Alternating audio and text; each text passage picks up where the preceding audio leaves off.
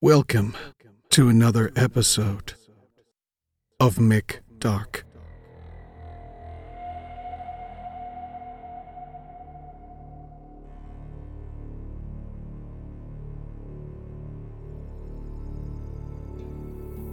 It was Friday night when I first heard him. I was going to go outside and check who it was, but I remembered what my neighbor said. Don't let him get to you. I moved into my new neighborhood in Massachusetts last week. The previous owner died from some sort of disease. The folks in the neighborhood were very welcoming. I made friends fast. The person I know the most is probably my neighbor Alex. He's a single dad with 2 kids. Well, it was 2 kids. His 15-year-old died last year. Alex seemed like a really kind guy, but there was something about him that threw me off. It was Friday evening and we were just talking about stuff while smoking our cigarettes. He looked at his watch and seemed pretty tensed. Shit! What's wrong? I asked him. He looked at me. It's getting late. I should go close the windows and doors to make sure Brendan isn't out, he says. I look at him confused. Why lock the windows and doors? I ask. He looked at me surprised. You don't know? He asked. Know what? I ask. Brandon looks at me with some serious expression on his face. He tells me about this urban legend that originated in this town. Back in 1692, a woman accused of being a witch was hanged. Her son took her body and kept it with him, hoping his mother would come back. But the day never came. The boy was found a year later, rotted. His skin had holes all over him with bugs coming out of them. His body was fed to the dogs. Ever since that night, the people in the neighborhood have been hearing the voice of a kid calling out to them. Whenever a person leaves his house to see who's making that noise, they succumb to a painful death. I chuckle. Alex looked at me quite angry.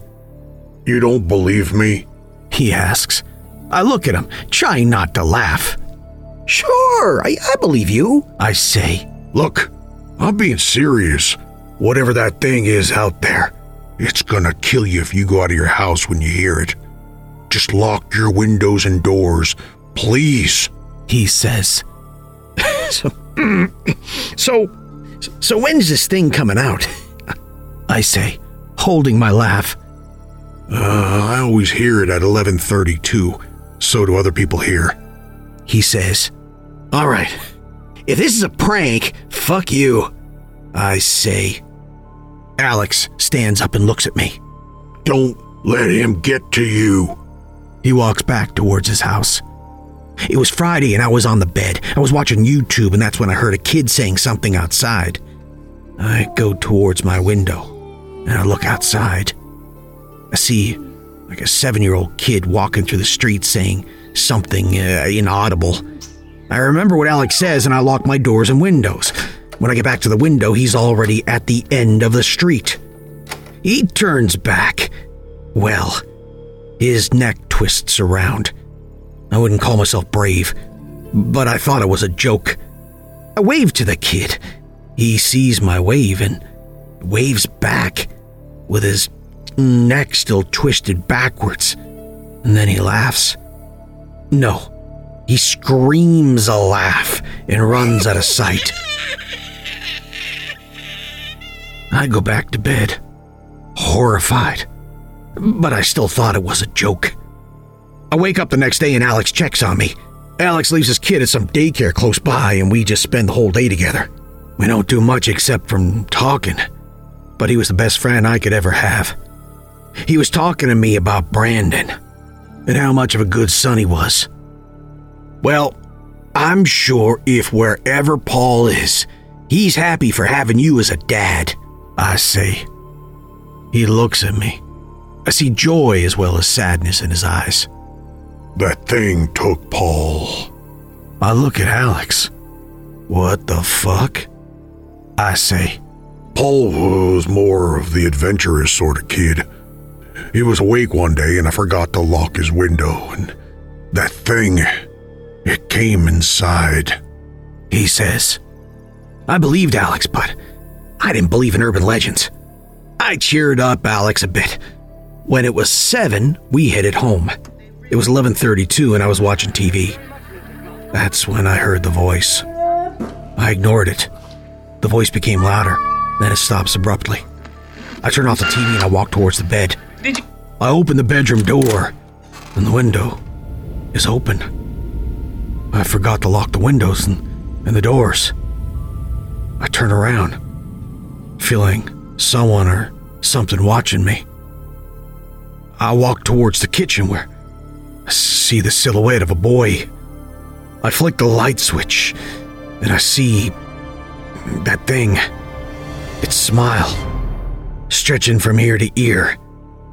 Its eyes completely white and its skin with holes all over it. Bugs oozing out. I almost vomit. But that thing jumps on me. I have no idea what's going on. I shout for help, but nothing comes out of my mouth. The thing keeps laughing, and when I look at it, all I see is a demon. The bugs from its body began slipping on me.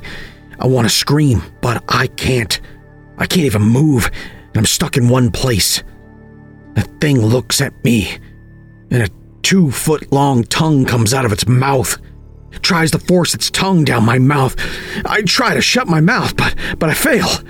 The thing begins to change. Its arms become longer, and its spine cutting through the skin. I try to hit its head, but when I hit it, bugs fall out of the holes. I feel immeasurable pain from my body, but I couldn't tell where its source was from. The thing still had its tongue in my mouth. The pain from my mouth was so much, I passed out.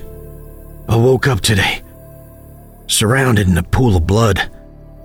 Pain was still there, but it was more. I take off my clothes and I check my body. I look at my right hand and something moves inside. I take a knife and cut my hand open. I felt so much pain. So much pain. I couldn't feel any more pain. Something black crawls out of my hand. It was a big-ass spider. I puke and blood comes out along with yesterday's dinner. As I type this, my right hand is still bleeding, but not to the extent I would die.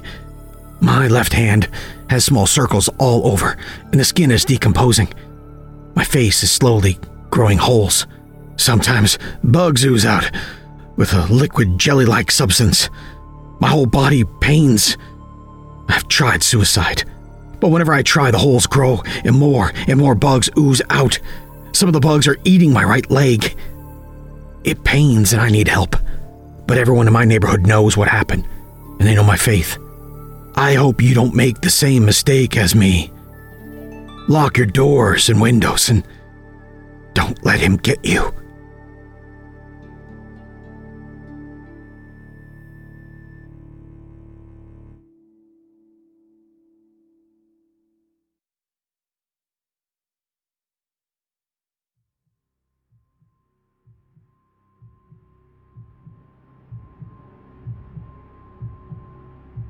I shouldn't have been there. My friend was supposed to be alone. 3 years have passed since that night, but I'll try to tell you what happened, as far as I know. Earlier that day, my friend's parents had left for a weekend vacation. She was alone in the house. I offered to come over and keep her company. I arrived around 8 p.m. and we spent the night chatting, watching TV in her bedroom. Time passed so quickly that, before we knew it, it was midnight. That's when everything got weird. We began to hear strange noises outside her bedroom. At first we thought it was just the house settling, but then we stopped talking and listened. There were soft footsteps coming up the stairs. "Do you think your parents have come back?" I asked. She said her parents were not supposed to return until the next evening. Besides, there were too many footsteps for just 2 people. I ran over to the door, and just before the footsteps reached the hallway, I turned the key in the lock. Suddenly, there was a profound silence.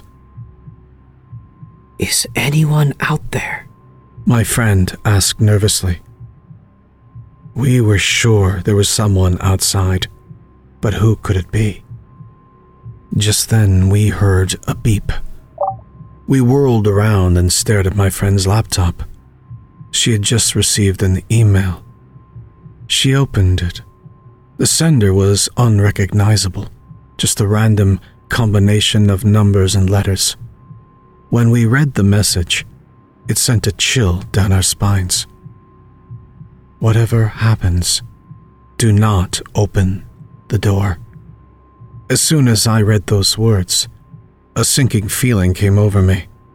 My heart was beating fast, and I felt like I was about to have a panic attack. I didn't know what to think. Maybe it was just someone playing a silly joke on us. Maybe it was someone trying to save our lives. Now we knew there was someone out there, behind the door. Suddenly, we heard a voice. It sounded like my friend's mother. Please, open the door. Your father and I were in a car accident. We are badly hurt. Please open the door and help us. When she heard this, my friend stared at me wide-eyed. I can still remember the expression on her face. She was in shock. Neither of us knew what to do. Please open the door. A male voice pleaded. We need your help. It sounded just like her father. My friend and I just stood there for a few seconds, frozen to the spot. Then, she started walking towards the door. I grabbed her by the arm and held her back. She turned slowly to me and said, It's my parents. They need help. I'm gonna open the door. What about the email? I hissed through gritted teeth. What if it's true?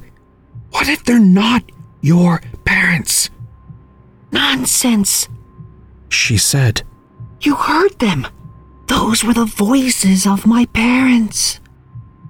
Before I could do anything, she struggled out of my grasp and walked towards the door. I still didn't know what made me do it. Maybe it was sheer terror. The only thing I could think to do was run to the closet and hide.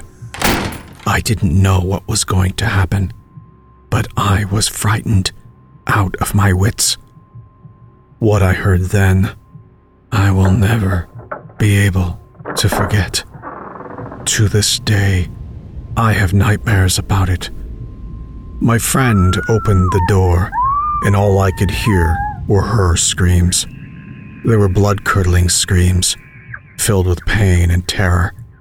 I couldn't help her.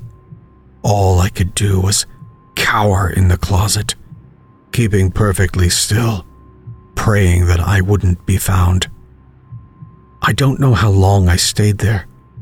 Could have been hours. By the time I felt safe enough to come out, it was morning.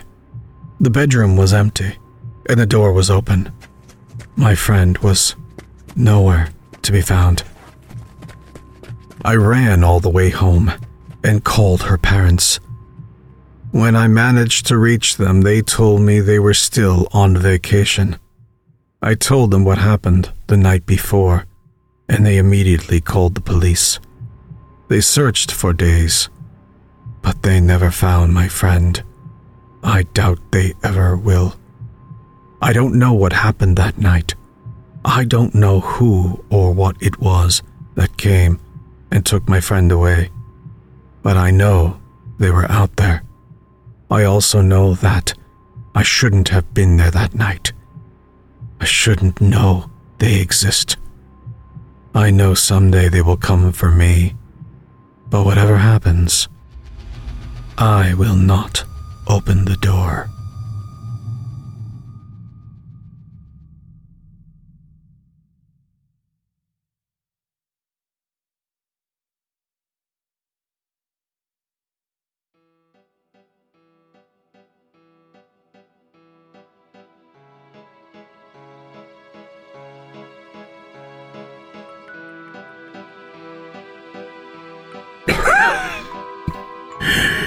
I'm not old in age, but in my bones and soul, I've lived a life full of dark laughter, pained howls, waking each morning, fighting off the last night's drunk. I stumble to my washroom to clean last night's vomit off my face. I stare into my own eyes, only to see the pure hatred for myself and what I've become. After I wash, I throw myself back into my work. Walking to my basement, I can hear the soft breathing of last night's prey. Walking my way to it, a slight smile finds my lips. Chained to the floor, she lays there, sleeping a fitful slumber. Rubbing my eyes, I sigh, knowing what I must do. I walk to my camera, turning it on and making sure it's streaming to the laptop I've set up next to it. Rolling my shoulders, I steady myself. I turn the overhead light on and walk in front of the lens. In a rough voice, I say, "Welcome one and all to my red room. I see some new viewers have showed today. I welcome you. Any and all bids are final. Please, remember, I have the final say on how it ends. Be sure to enjoy the show." Reading the bids, I see today's most wanted. My least favorite. This meant I'd be front of the camera longer than usual. Walking to the table, I point to each blade laid out. Watch the screen to see who gets the highest bid. Of course, it was the large butcher knives covered in blood and rust. Sighing, I pick it up and think, why couldn't it be the scalpel? Quicker and easier that way, but this is what they paid for. I make my way to the girl who's starting to wake. Grabbing her arm, I stand her and face her to the camera. I use my fingers to force a smile on her face. Fully awake, she goes to scream, with no luck, for I close my hand around her mouth, shaking my head at her. Small whimper leaves her lips as I let her mouth go. Pulling a chair close, I sit her down, her eyes never leaving me as I walk back to the screen to see what is wanted first. There it was, as always. Give her the smile. So that's what I do. I quickly turn to her, and I take the knife, carving her ear to ear, making a beautiful smile. She screams out in pain. I feel a giggle rise in my throat. Going back to the screen, I see that all the bids are on the makeup. A sinister smile flies across my face as I reach for my bag. I start applying the makeup nice and slow. As I dance around, my praise blood splashes on the floor, painting my face all white, then using black to outline my eyes, drawing a large obscure smile on my face. I then reach down with my finger, rubbing them in her blood to fill the outlined smile, completing my look. Turning to the camera, I began to giggle, asking if my crowd was ready for the show to really start. Comments and bids began to fill my screen.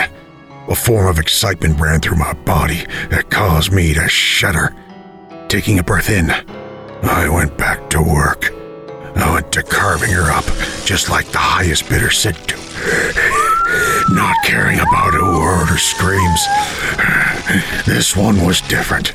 I wanted her to be loud, so that all the people around her could hear her and feel her pain. I still gained joy from it, like all the others. But something about her caused me not to care about what might happen. After what felt like hours of mutilating her body, she fell limp to the floor. dead. I smile and I turn to the camera, shaking my head, saying how she just couldn't handle all the fun we were having. I place the knife I had in my hand on the table, and I ask if they all want to see one more trick. With the screen lighting up with comments screaming for more, I let out a chuckle, and with my blood-soaked fingers, I dug them into my eyes, feeling them pop under pressure. I do my best to rip them from my face, laughing all the way.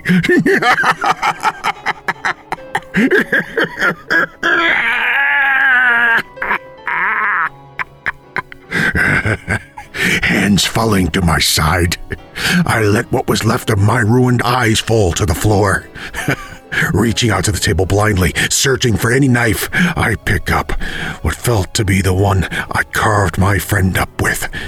I turned my head to where I believe the camera to be, and I say, let's just have one more hellish smile as I start to carve my own face.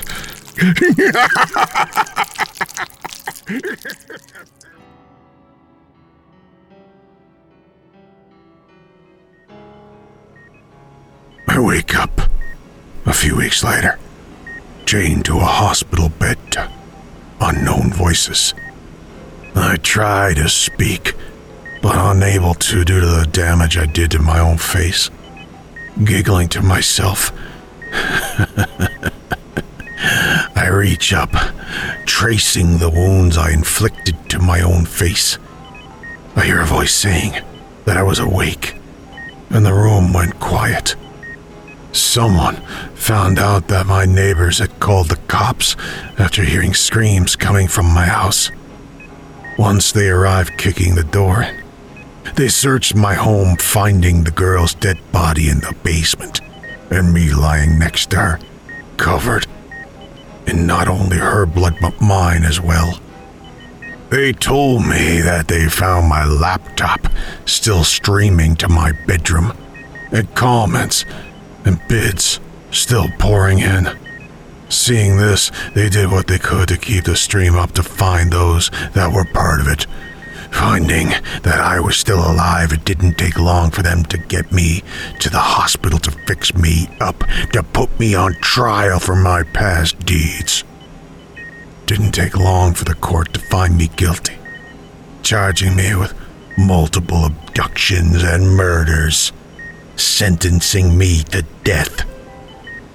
Hearing this brought me so much joy, knowing it wouldn't be by my own hands to cause my death. For now, I wait until it comes, smiling each day it draws closer.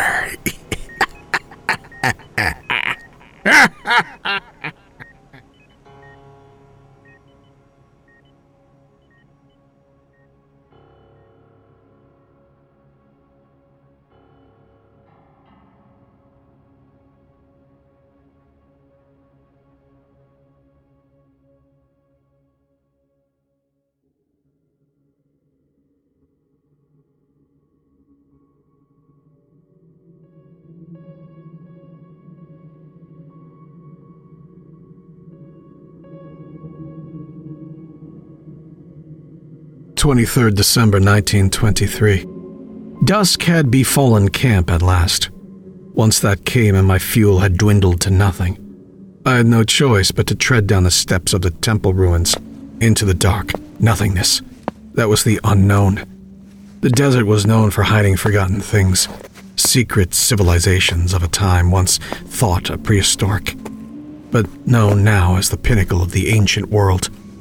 As I guided myself downward, with nothing but my torch and wits to aid me, I could only think to myself, how had this place come to be?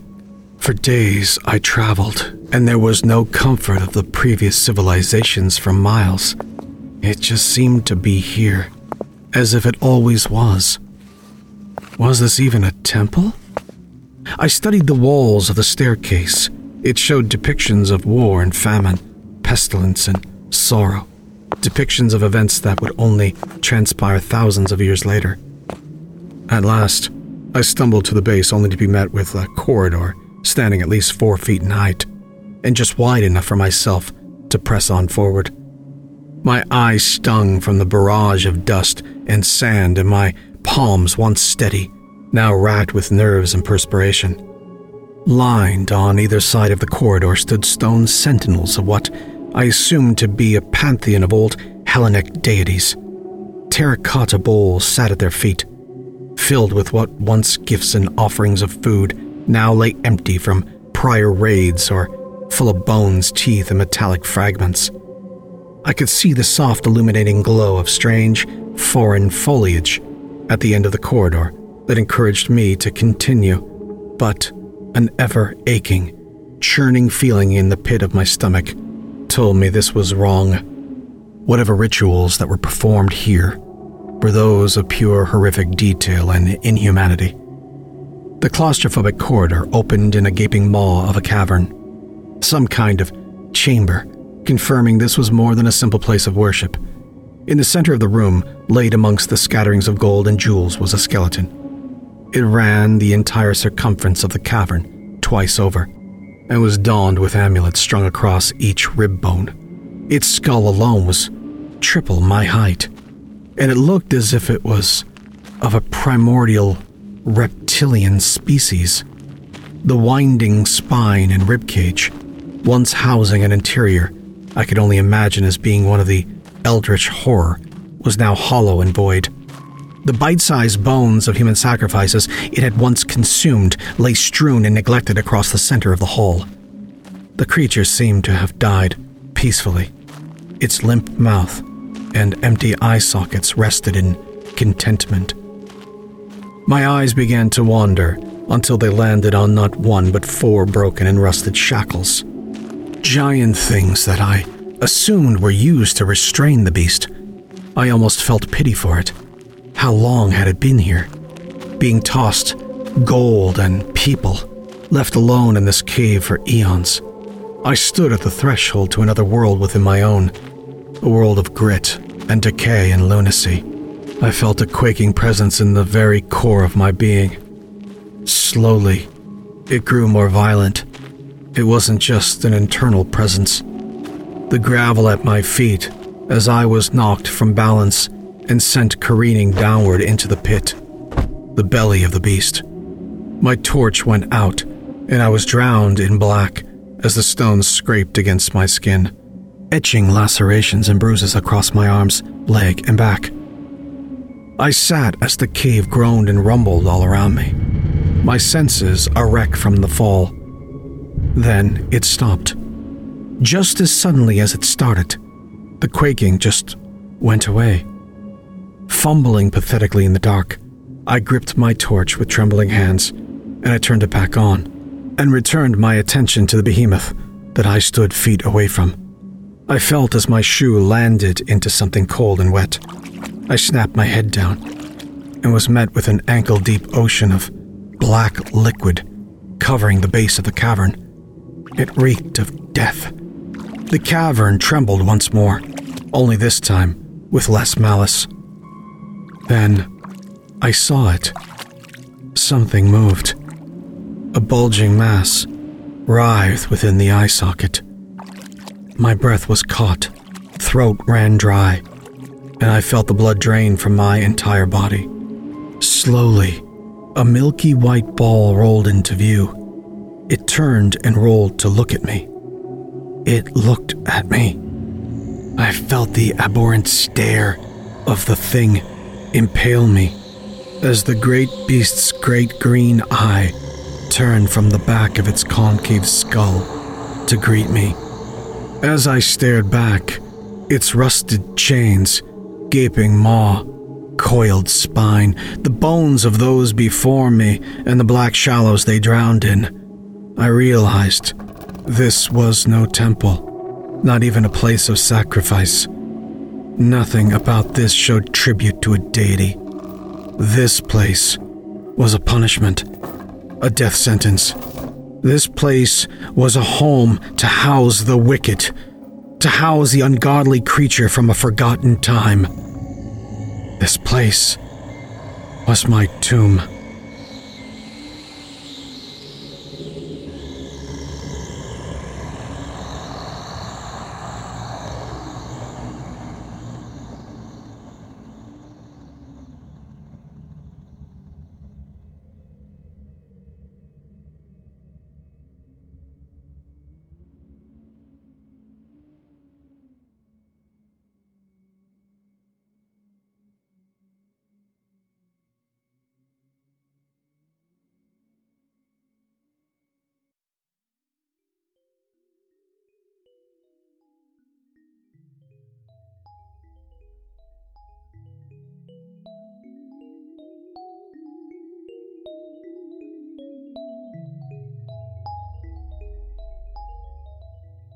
I used to hate it. Not just hate it, despise it.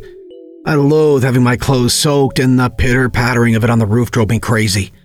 Stepping into mud puddles was an extra annoyance, not to mention ruining what would be an otherwise bright sunny day.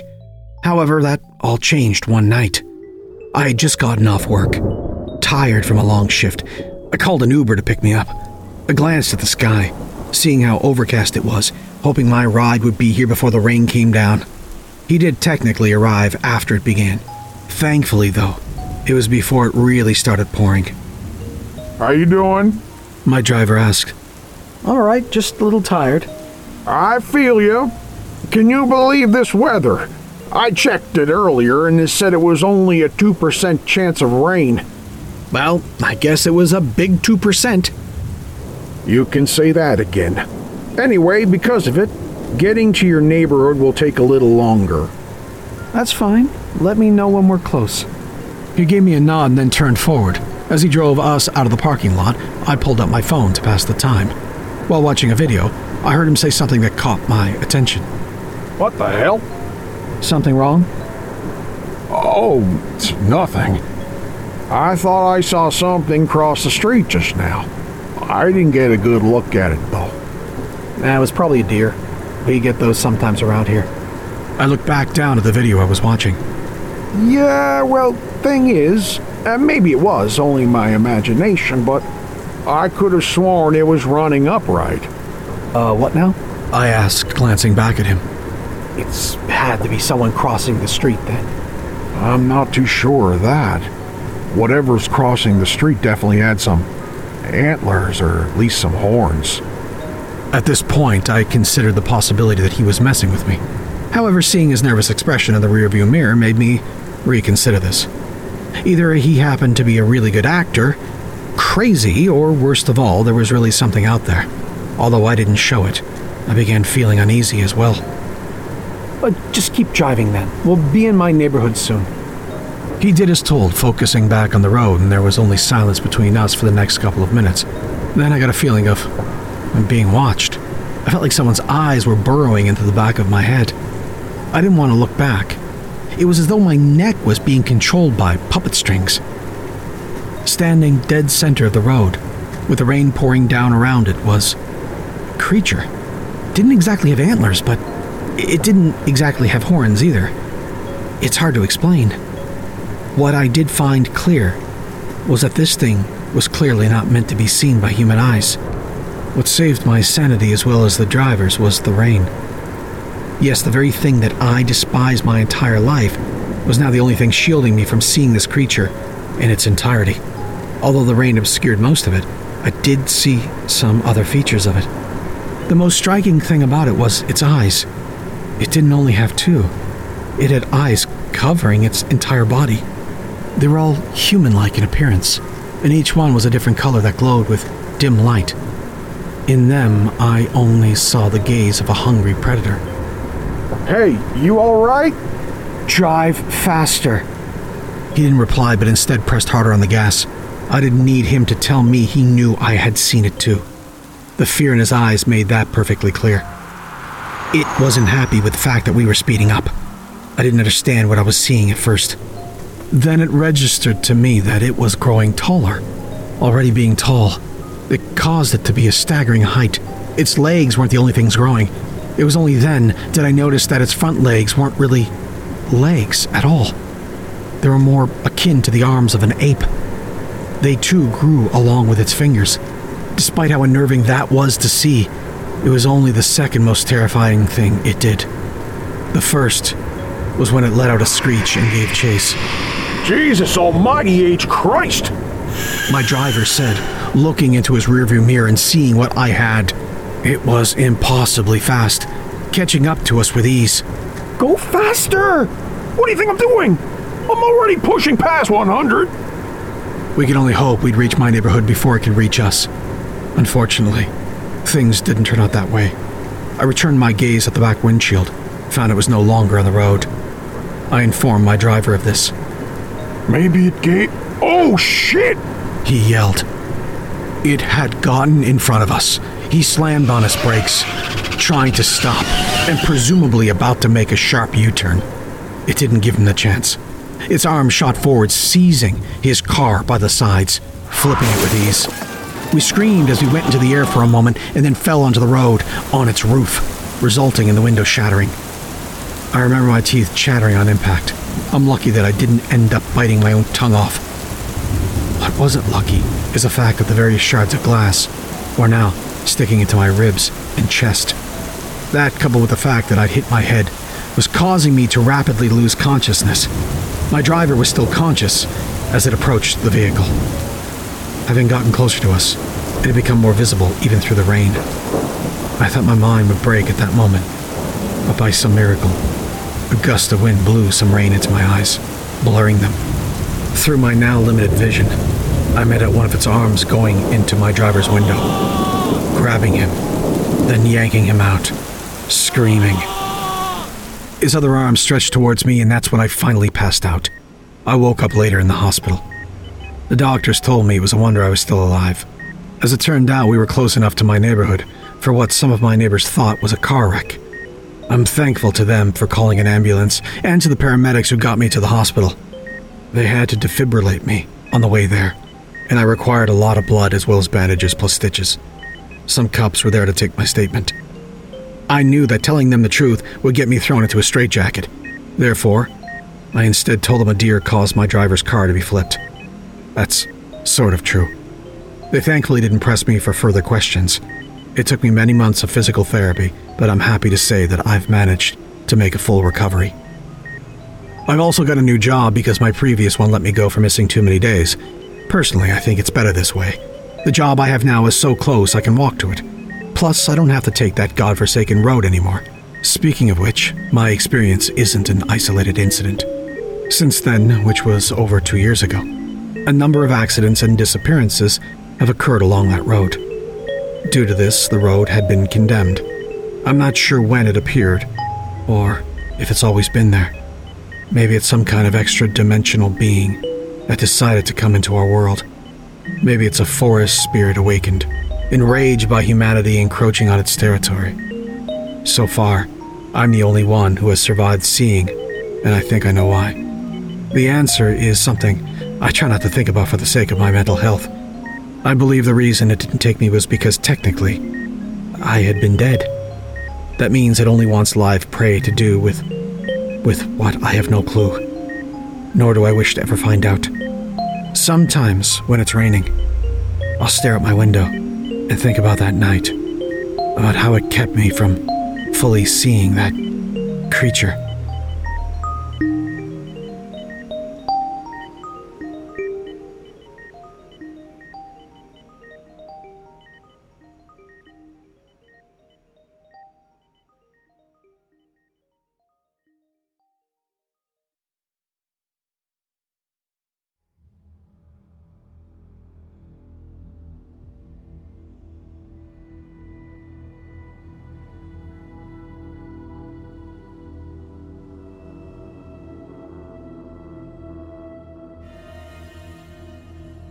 My best friend told me this story a few days ago. This is from his point of view. Most people wouldn't consider crows as the most comforting birds. Well, they aren't the most elegant of birds anyhow. Also, most people don't like their loud crying either.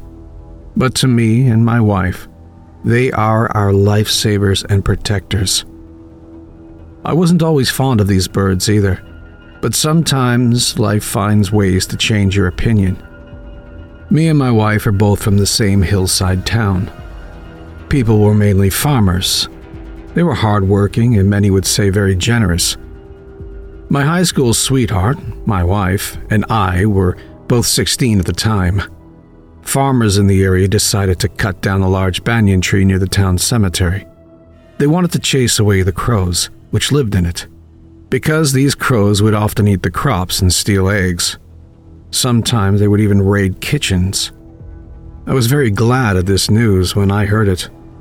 I was always irritated by the constant crowing sounds, so to me the fact that people were trying to chase them away was a relief. But this was not the case for my girlfriend. They're just hungry, that's all. Sure, they would eat some of the crops. Do they even have to make such a rash decision? This was her reaction to when she heard that the tree was going to be cut down. She's been like that as long as I can remember. She had sympathy and love for all living things, including the crows. Whenever we had time to sneak out behind our parents' back and have a little time alone, she would often bring breadcrumbs with her. She would feed them to the crows and other birds. I never really liked her doing that. I didn't say anything because I didn't want to upset her. But as I recall, many considered the tall banyan tree which spread over the creepy-looking cemetery and the ocean of crows nested as a bad omen. Only 2 people were objected to cutting it down. One was my girlfriend. The other was an old man who lived near the cemetery. He was furious about them cutting the tree, but nobody listened to him and they decided to go down with it. I still remember that day when they cut it down. They bursted firecrackers to scare the crows away. Then they cut down the large branches one by one, and finally the entire tree. While cutting it down, a large section of the tree fell down and broke the wall guarding the cemetery. People didn't mind it that much, as graves were fine. Without their home, the crows flew away, leaving some broken eggs and nests along with many dead hatchlings. As one of the mob, I was glad that they decided to chase those annoying birds away from our tiny town. As I was leaving, I saw someone untying the old man who protested against cutting the tree down. The mob had tied him up before so he wouldn't cause a scene. I felt bad for him. He shouldn't have had such a harsh treatment. You fools! You doomed us all! He kept mumbling the same words over and again, sobbing and laughing maniacally. Over the next few days, I began to feel something was different. The village was getting more and more silent. Birds weren't chirping anymore. Even the wind was getting silent. Something's wrong. I'm feeling scared. My girlfriend began to complain to me. Though I would console her, I couldn't shake the uneasy feeling I had. 2 weeks passed. I was going back home after I walked my girlfriend to her house. I began to do it a few days ago since she said she was afraid to walk home alone. My home was just beyond the cemetery. As it was evening and darkness comes early in the hills, I began to walk faster. When I was about to pass the cemetery, suddenly I saw something. The old man was running away from there, bleeding. He had an axe in his left hand. He collapsed at his doorstep. I rushed to his aid. Baba! Baba! What happened to you? Who did this? I asked him. He began to softly moan. Kill me now, boy. Kill me. I thought he was crazy, and I began to rise up to call an ambulance. Then suddenly, he rose up and pulled me down with monstrous strength, and roared. Listen to me, boy! I was scared. Listen, they're coming. There's no way to stop them all. He mumbled. I asked him who was coming, to which he replied, the dead. I still didn't have a clue, which made him angrier, but he calmed down and asked me to listen. He said, There's something evil lives in this land. This evil don't let the dead move on, but instead dead twist their souls with jealousy and resentment towards the living. The dead want to prey on the living and make them join their ranks. They're going to come out any minute now. The only thing they feared is gone." I asked what thing? He spoke while blood drooled from his mouth. "Them crows. They feared the crows in that tree. You must be wondering why I didn't tell anyone about it. 'Cause they think I'm crazy. I lost count how many times I tried to convince people to leave this town, but none listened. It's as if the evil wants them to stay here. I notice people from this town are always pulled back to here, all laid to rest here. But because of the crows, they stayed dormant. Now that we cut the tree down, there's nothing to stop them. I was attacked by one of them. Please, cut off my head now. I don't want to join them. Please." Those were his last words, as he succumbed to his wounds. I could clearly see he wasn't lying. His body was getting darker and foul-smelling. When I saw his hand begin to twitch, I took the axe and carried out his last wish. The sun was almost gone. I wanted to save my family. As I was running, I could hear tombstones moving in the cemetery. When I reached home, the door was open. There were no lights. I called for my parents, but none responded. So I somehow went to the hall and flicked the light switch. There I saw my mother, laying dead on the floor, while my father was eating her mangled corpse. I wanted to cry, but bit my tongue and stopped. I slowly backed away from there, as his attention was not on me. I quickly got out of the house. I could hear moans from our neighbors and loud screams. I realized that my girlfriend was in danger too. I ran through the plantations to get to her house. I could hear more and more people running for their lives. I chopped some dead who ran towards me. I had one mission then, none was stopping me. When I reached her home, the door was locked. "Help me! Someone please! Mom! Dad! Don't hurt me!" I heard cries. I was relieved to know that she was okay, but she was in grave danger. I broke the door with the axe, and hearing those things who used to be her parents rush outside, I strike them down, hiding beside the door. When I was sure that they wouldn't get up, I began to call her. "Anita, come out, it's me! Where are you?" I heard the door upstairs open and she ran towards me, sobbing. "Mom and Dad, something is wrong with them. They tried to attack me." She was crying. I asked her if she was all right, and she said she was fine. I told her that we were going to get out through the back door. I didn't want to see her parents. I decided it was best to get out of town through the main road. Wind was rustling. It was going to rain soon. We slowly moved behind the building and hedges, avoided getting spotted. Suddenly we heard another inhuman roar behind us.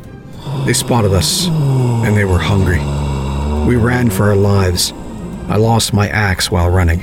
While we were crossing the cemetery, suddenly, Anita's face down. Looking back, I saw a legless corpse clutching her ankles. I kicked it off, loosening its grip. She tried to walk, but her ankles were sprained. I had to carry her and run. It had started to rain heavily. We were both drenched and my legs were getting tired. We were almost out of town. Then suddenly, they trapped us in a circle from all sides. With no way to escape, I told her to close her eyes. I prayed for a swift death, though I know it won't be one. As I waited to be killed by the monsters, who were once our family, friends, and loved ones, suddenly, I heard a crowing sound. I saw a crow was sitting on a tree nearby. Its eyes were glowing like embers. Seeing that crow, they halted at their tracks. Then suddenly lightning struck, lighting up the dark sky. I saw a whole army of crows circling us in the sky with fiery red eyes. Suddenly, one of them made a loud sound, and all the others began to do the same. Their cries began to drown out the rain itself. Then all of a sudden, they began to come down, attacking the undead. Some of them began flying around in a circle. I used this chance and began to run. We finally were about to make it downhill.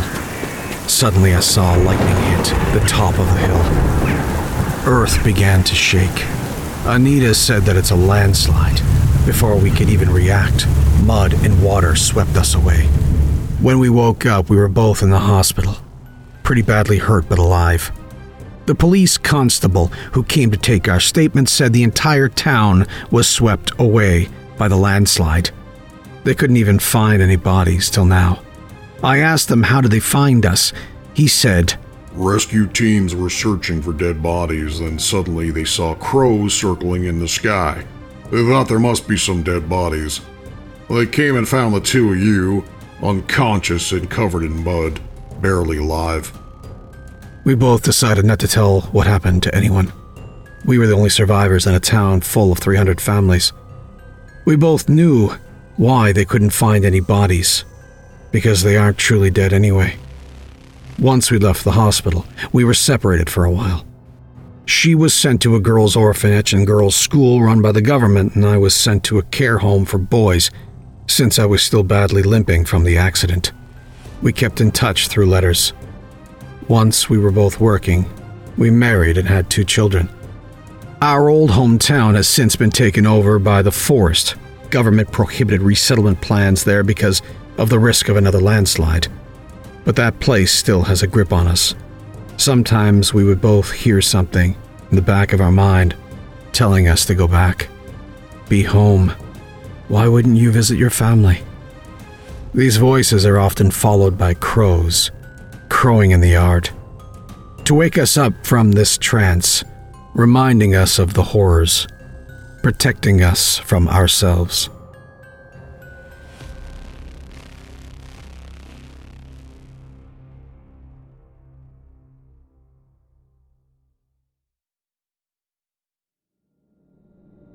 Thank you for listening. Have a nice day.